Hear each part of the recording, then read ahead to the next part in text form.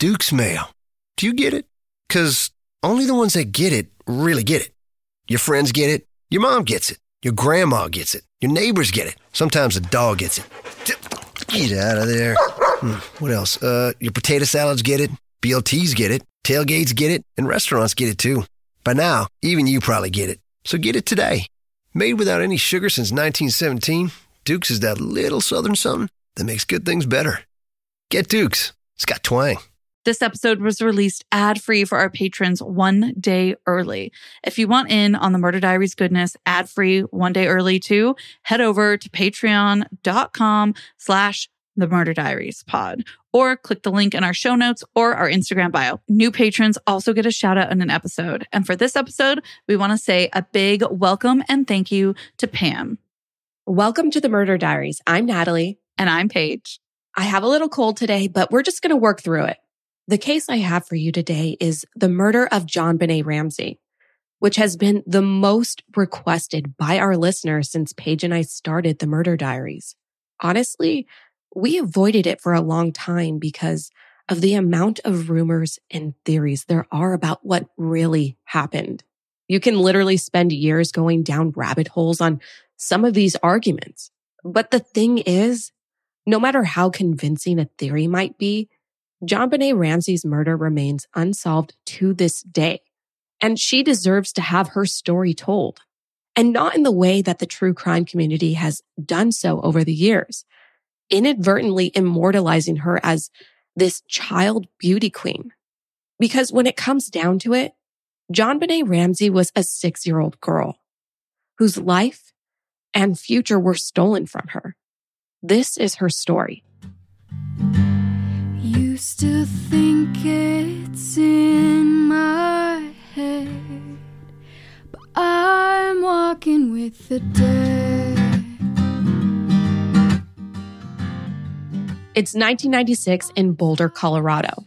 The Ramsey family of 4 lives on 749 15th Street in an 11,000 square foot, 5-bed and 8-bath red brick home with tall iron gates and a big green lawn, with a former beauty queen mother, pageant queen daughter, dutiful son, and a well-earning father.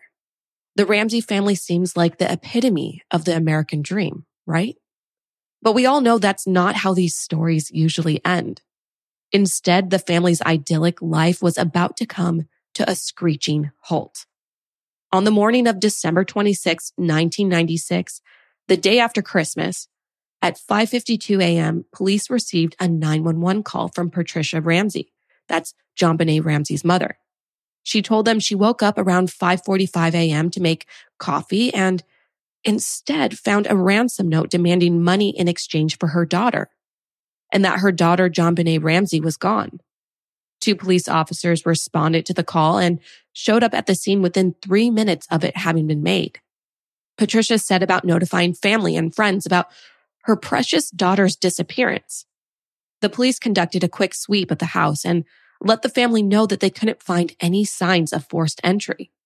While these officers are sweeping the house at around 7:30 a.m., John Ramsey, that's JonBenét's namesake, her father, immediately started making arrangements to pay the ransom. The ransom note Patsy had found demanded, very specifically, $118,000. John pointed out to the police on the scene that sum, $118,000, that was being demanded was almost the exact amount as the Christmas bonus he'd earned the year before. The ransom note was a handwritten letter about 2.5 pages long. Upon further investigation around the house, those officers found that letter had been written with a pen and notepad from the Ramsey home. The police even found a practice draft right there in the home. It claimed that the perpetrators of the crime were, quote, a group of individuals that represent a small foreign faction. But I'll read you the whole note later on. Right now, let's focus on the crime scene. So back at the Ramsey house, more and more police start arriving, including a forensics team. Since no one could have guessed that JonBenét might still be in the house, the forensics team only cordoned off her bedroom as a crime scene. In the midst of this chaos and the swarm of police teams, the family started inviting over friends to support them. Not long after that, the family minister arrived and a victim's advocate was summoned by the police. The FBI was called in surprisingly quickly on this case, perhaps because it involved the kidnapping of a child and the presence of a ransom note. The police and the FBI coordinated together to set up a station to take any incoming calls from the kidnappers and wiretap the phone in the house. But a call never came. Is your daily grind getting you down? A ThermoSpa's hot tub may be the solution. Just a few minutes under those powerful soothing jets, and all your stress seems to melt away, like you're lying on a cloud of bubbles. You'll not only feel better, but sleep better too. Call 877-861-4672 now, and for a limited time, save $1,250. Call 877-861-4672 or visit thermospas.com to schedule a free on-site assessment. Is your daily grind getting you down? A ThermoSpa's hot tub may be the solution. Just a few minutes under those powerful soothing jets, and all your stress seems to melt away, like you're lying on a cloud of bubbles. You'll not only feel better, but sleep better too. Call 877-861-4672 now, and for a limited time, save $1,250. Call 877-861-4672 or visit thermospas.com to schedule a free on-site assessment.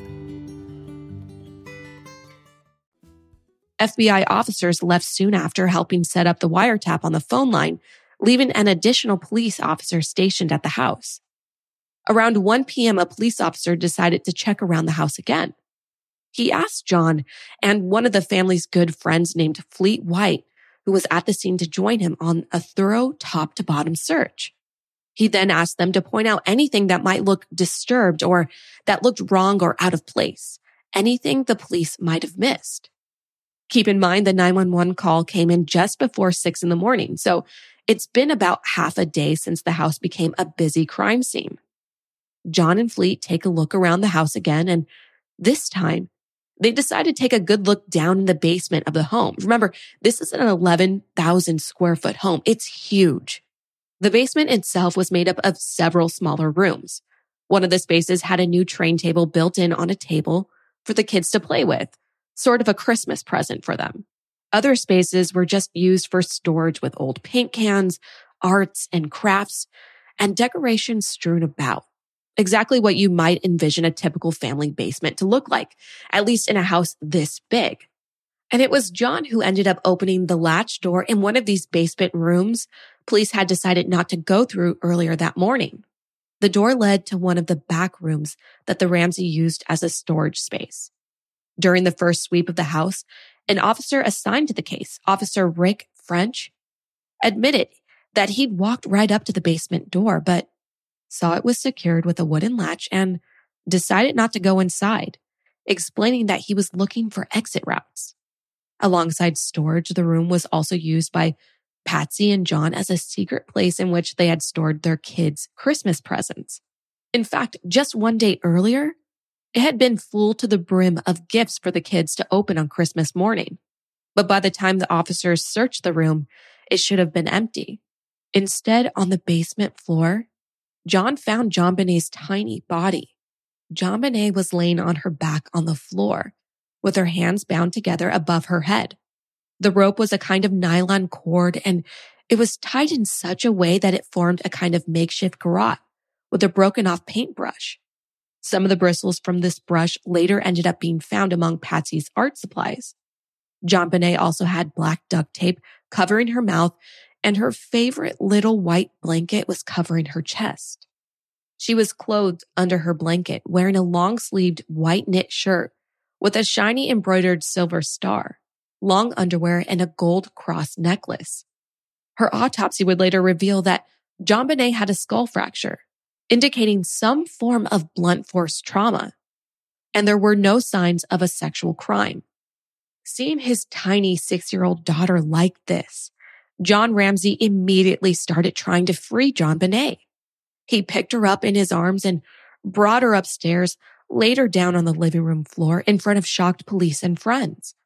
At some point in the middle of all of this, he also pulled the tape off her mouth. But any attempts to save her were in vain, because it was clear to everybody she'd been dead for a while. She was pale and cold to the touch. With the FBI already having been called in so quickly, The case became high profile from the very beginning. Now that JonBenét had been found, the police tried to preserve and cordon off the basement as best they could. Except the house was a mess after having had a swarm of people traipse around the house all day long. By then, they knew the crime scene had already been contaminated, but they wanted to preserve whatever evidence was left. They quickly found what they believed to be an important piece of evidence: the imprint of a high-tech shoe near where JonBenét's body had been found. They also discovered a window that was broken in that small basement room. However, John told investigators he'd broken it when he locked himself out of the house and had to find a way inside sometime earlier. He told them that he couldn't remember if he had ever fixed it because he was known to lose his keys now and then. Investigators followed up with this and ended up checking the window grate on the outside, finding that there was a spider web on it, suggesting it hadn't been disturbed and it had been some time since someone passed through that window. And besides the spider web, they weren't able to find any other signs that it had been disturbed. There was even some dust and debris around the windowsill, both on the inside and the outside. The same thing goes for the foliage around the outside of the window. When detectives checked the ground, it all looked very undisturbed and neat. But all of this seemed contrary to what they found on the inside of the room itself. There was a suitcase positioned up against the window, almost like someone would have been able to use it to climb in and out through the window.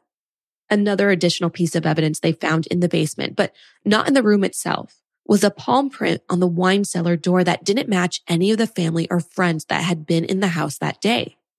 At about 10:45 p.m. that night, several hours after JonBenét was found, her body was moved out of the living room by the coroner's team to take her for an autopsy. During the autopsy, the coroner was able to rule the cause of death as, quote, asphyxia by strangulation associated with craniocerebral trauma. JonBenét also seemed to have been strangled twice.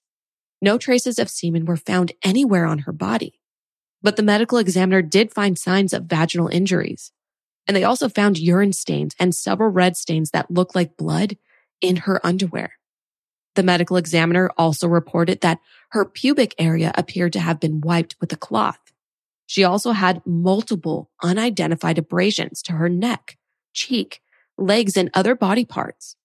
A theory developed by Detective Lou Smith much later on suggested that the marks on her cheeks may have been electrical burns from a stun gun. What the autopsy also revealed is a detail that became one of the most crucial and debated facts of this case: her stomach contents. They showed signs that she had been eating what looked like, quote, vegetable or fruit material that may represent pineapple shortly before her death. There was a bowl with pineapple in it found and photographed in the kitchen, but no one in the family remembered putting it there. When it was fingerprinted by police, they ended up finding only one set of fingerprints on the bowl, those of JonBenét's older 9-year-old brother, Burke. The Ramseys had claimed that Burke had been asleep all night and slept through the beginning of the morning. However, in enhanced 911 recordings taken from Patsy's call that morning, people agree that they can hear Burke's voice in the background. Because of the Ramsey family's status and the strange circumstances surrounding JonBenét's death, the case quickly became a media circus.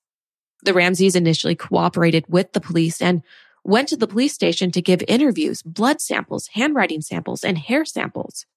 A couple days after the murder, they traveled to Atlanta, which was their old hometown, and it's there that they began making preparations for JonBenét's funeral, which was held on December 31st, 1996 in Marietta, Georgia.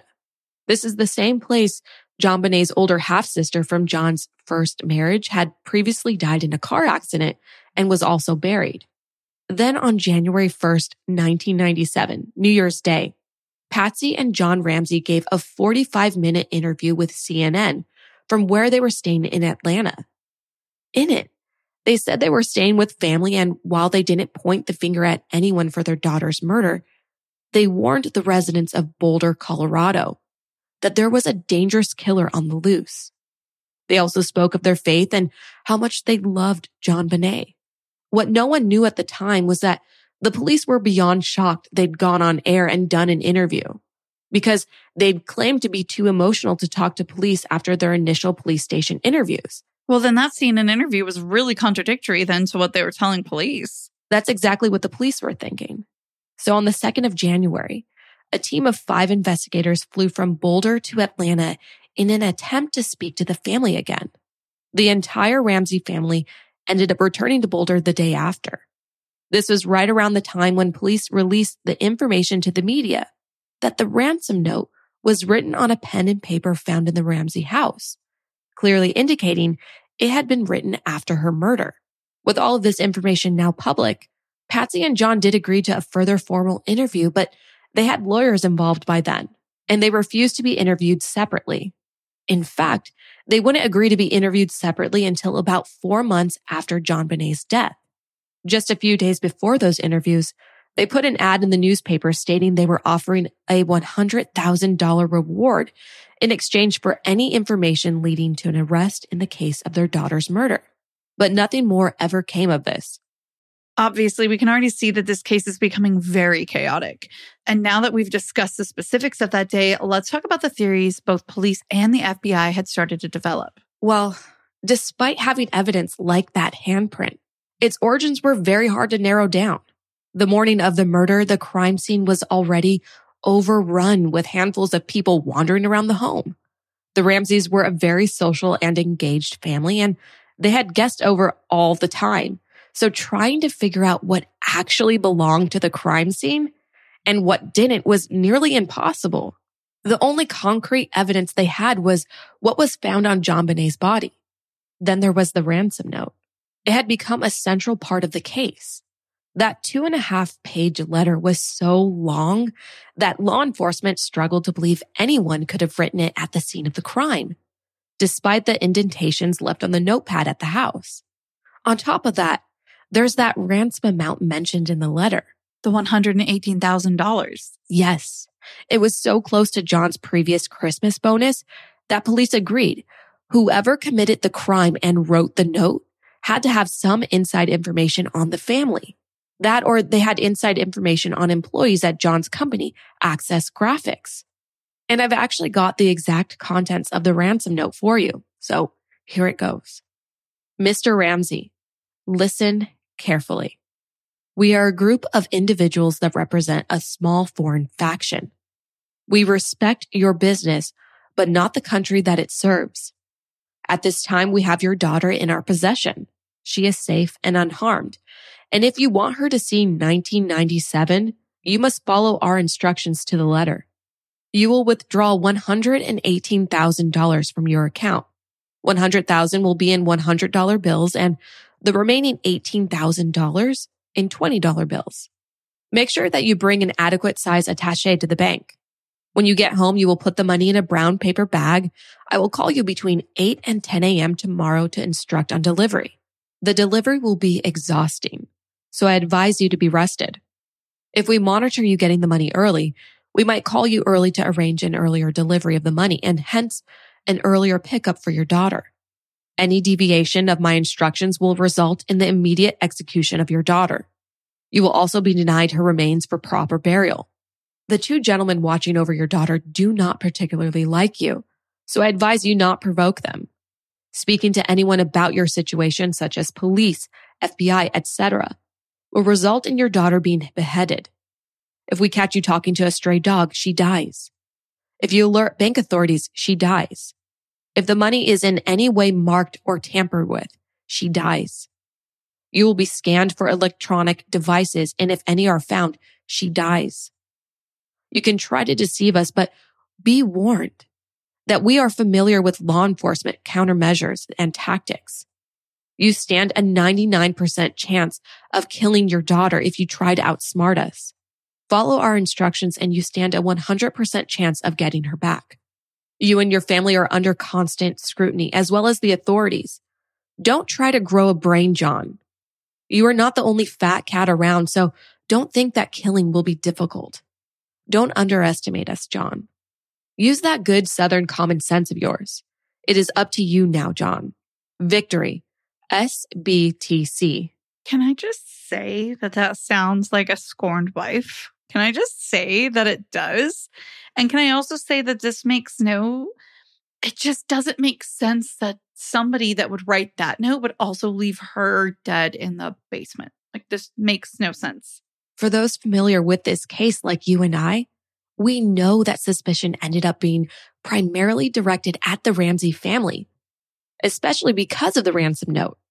It was the note that the Boulder police concentrated on almost exclusively. Having handwriting samples from all of the family members, they compared them. And when they did their analysis, they noticed they weren't able to rule out Patsy's handwriting. And when they dusted the note for fingerprints, the only ones they found were those that belonged to Patsy and a member of law enforcement who handled the note at the scene. Additionally, that practice draft they found in the house also made them very suspicious. It all sounded like movie dialogue. When the note was made public, some theories arose for what movies might have been a source of inspiration, like Dirty Harry or Ransom. The note also contained unusual amounts of exclamation marks and was unnaturally long for a ransom note. I mean, you heard it. It's 2.5 pages long. It's a mouthful. When investigators realized that they couldn't rule out Patsy's handwriting as the author, they called her in for more testing. But all results were completely inconclusive. They really couldn't rule Patsy either in or out. Argued off the basis of about 6 certified handwriting experts, a federal court ended up ruling it highly unlikely that it actually was Patsy Ramsey who wrote this ransom note.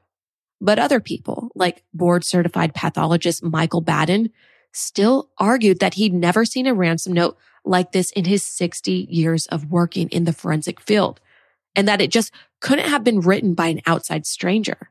Now, with all of this suspicion circulating, the Ramsey family, perhaps naturally, ended up going off the radar and trying to disappear from the public eye.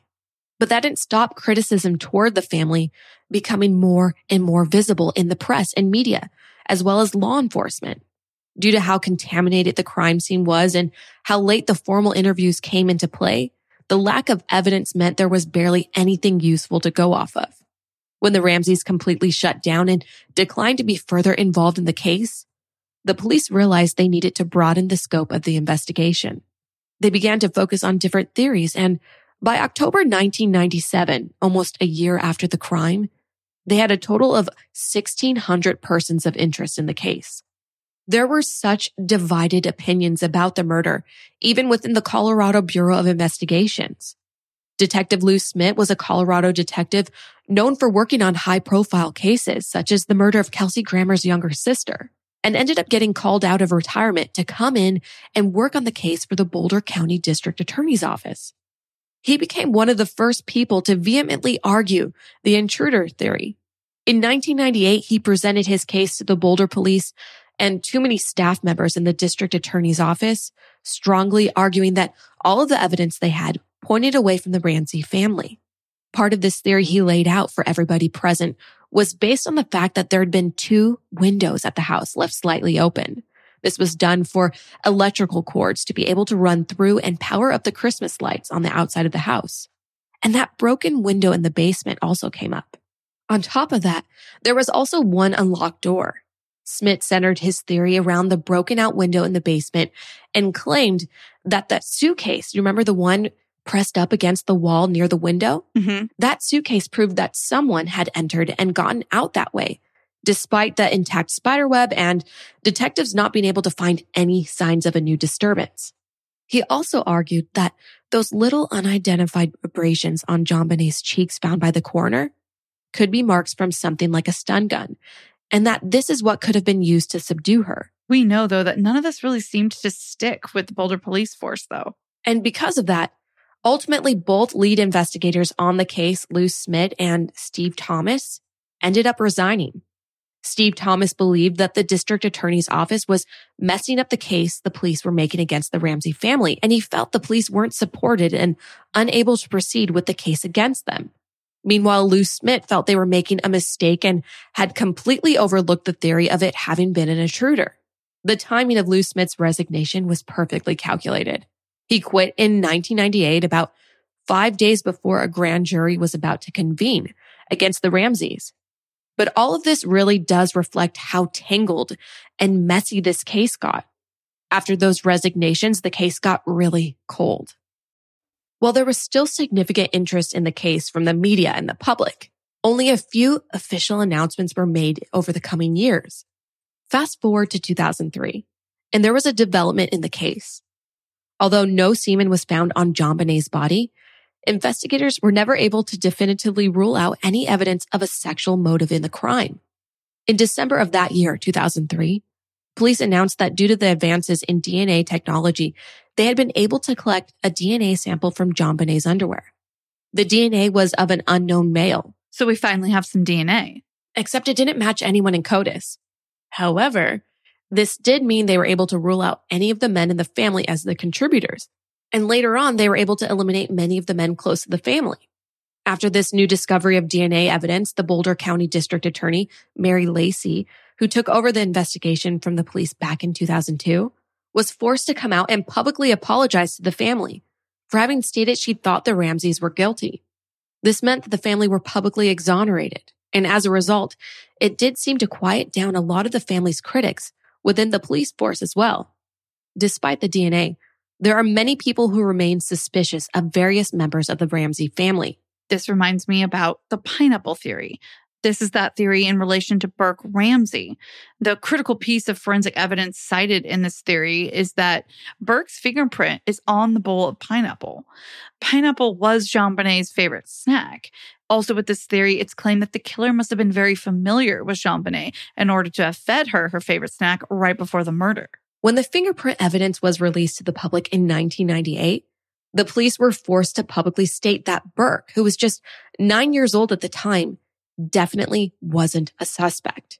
And they've had to continue to reiterate this point over the last 20-something years, but many still strongly subscribe to this theory. In those 20-something years, more evidence has come out about Burke, but it's purely circumstantial. And much of it can be explained by the fact that Burke lived in the house with JonBenét, excusing any other markers of him in the basement and throughout the house. The general consensus among people who point the finger at Burke is that he killed JonBenét either accidentally or on purpose, and that his parents then worked to cover it up. This would explain the strange ransom note and why it was written on the pen and pad of paper found in the Ramsey house. People also feel it would explain why JonBenét's body was covered by a blanket, something a murderer does when they struggle to look at what they've done. Weight was added to the family cover-up theory when a detective who attended the scene on the day of the murder talked about how John acted when he found JonBenét. The officer claimed that John had carried JonBenét's body upstairs, but he didn't cradle her as you might have expected. Instead, he held her body away from himself as if he didn't want to touch her. Police also found out later that John had called his personal pilot twice that day, suggesting he may have been trying to get him and his family out of there. Another tidbit I already mentioned earlier is that people believe they can hear Burke's voice in the background on the recorded 911 call, stating, "What did you find?" Even though Patsy claimed Burke didn't get out of bed until hours after the 911 call. Another theory people have about the family surrounds Patsy Ramsey herself. Even though Patsy had no history of any kind of uncontrolled anger, some people believe that Patsy hit JonBenét in a fit of rage and accidentally killed her. They claim that the fractures to her skull support this theory, as well as the mystery of the ransom note. They also assert that Patsy then strangled JonBenét to cover up that she had been hit. It has been suggested in the years since the murder that JonBenét was known to be a bedwetter. They believed that Patsy had some controlling pageant mom tendencies, and maybe she was angry and violent behind the closed doors.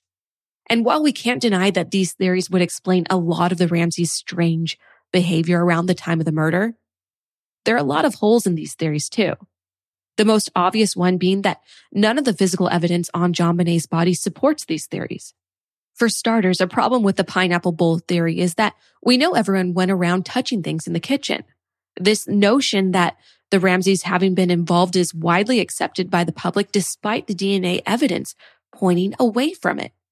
But in opposition to the theory is the opinion of John E. Douglas, the famous criminal profiler and retired FBI unit chief that inspired shows like Mindhunter.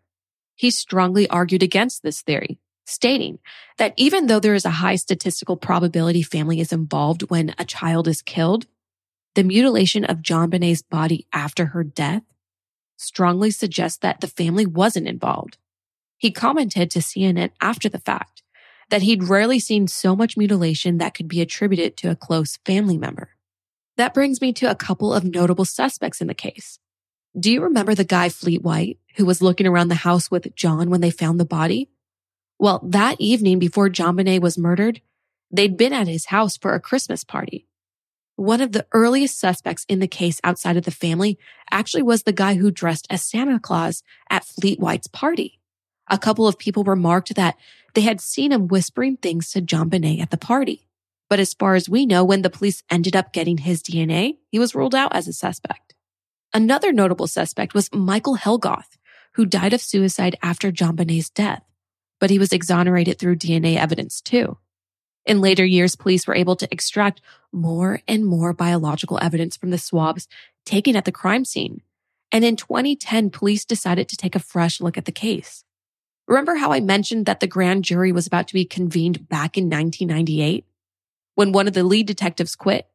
Well, in 2013, it was also revealed through some of the case documents being unsealed that a grand jury back in 1999 actually had decided to indict John and Patsy Ramsey on 2 counts each of child abuse.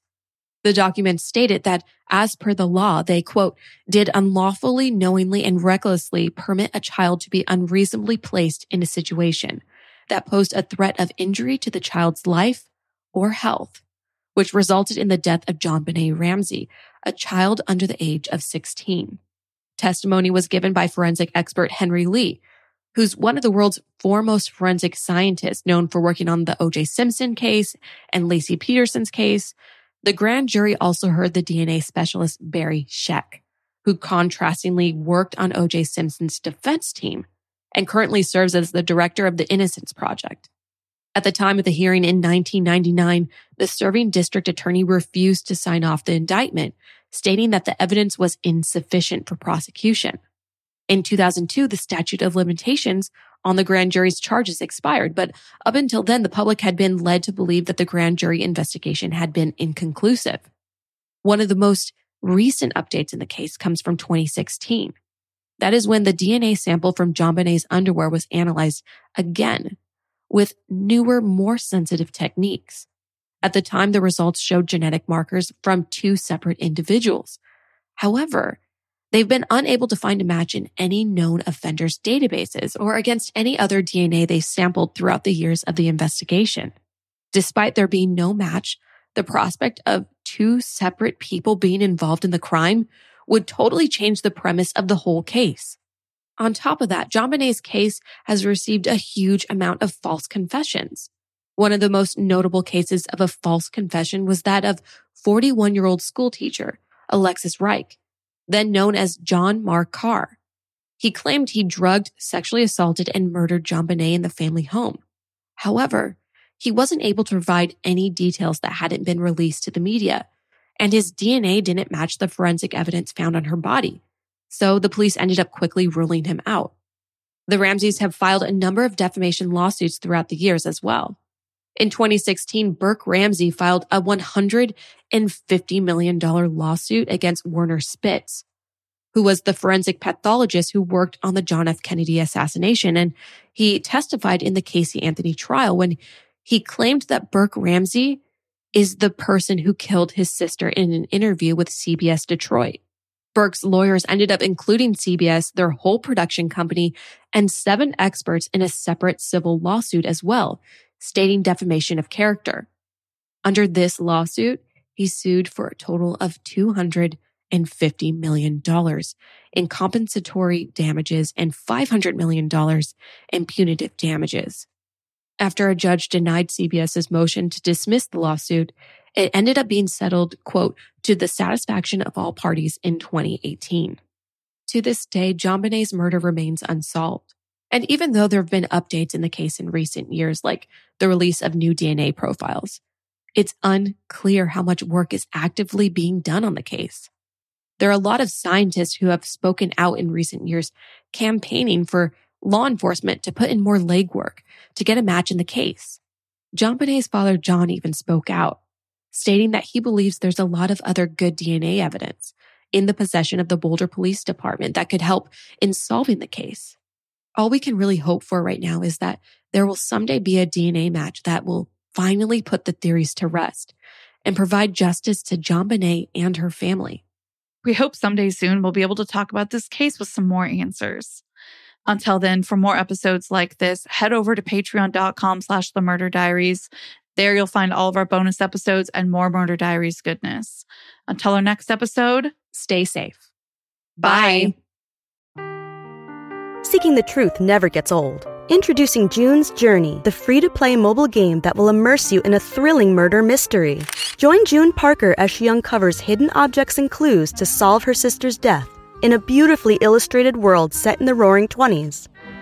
With new chapters added every week, the excitement never ends. Download June's Journey now on your Android or iOS device or play on PC through Facebook Games.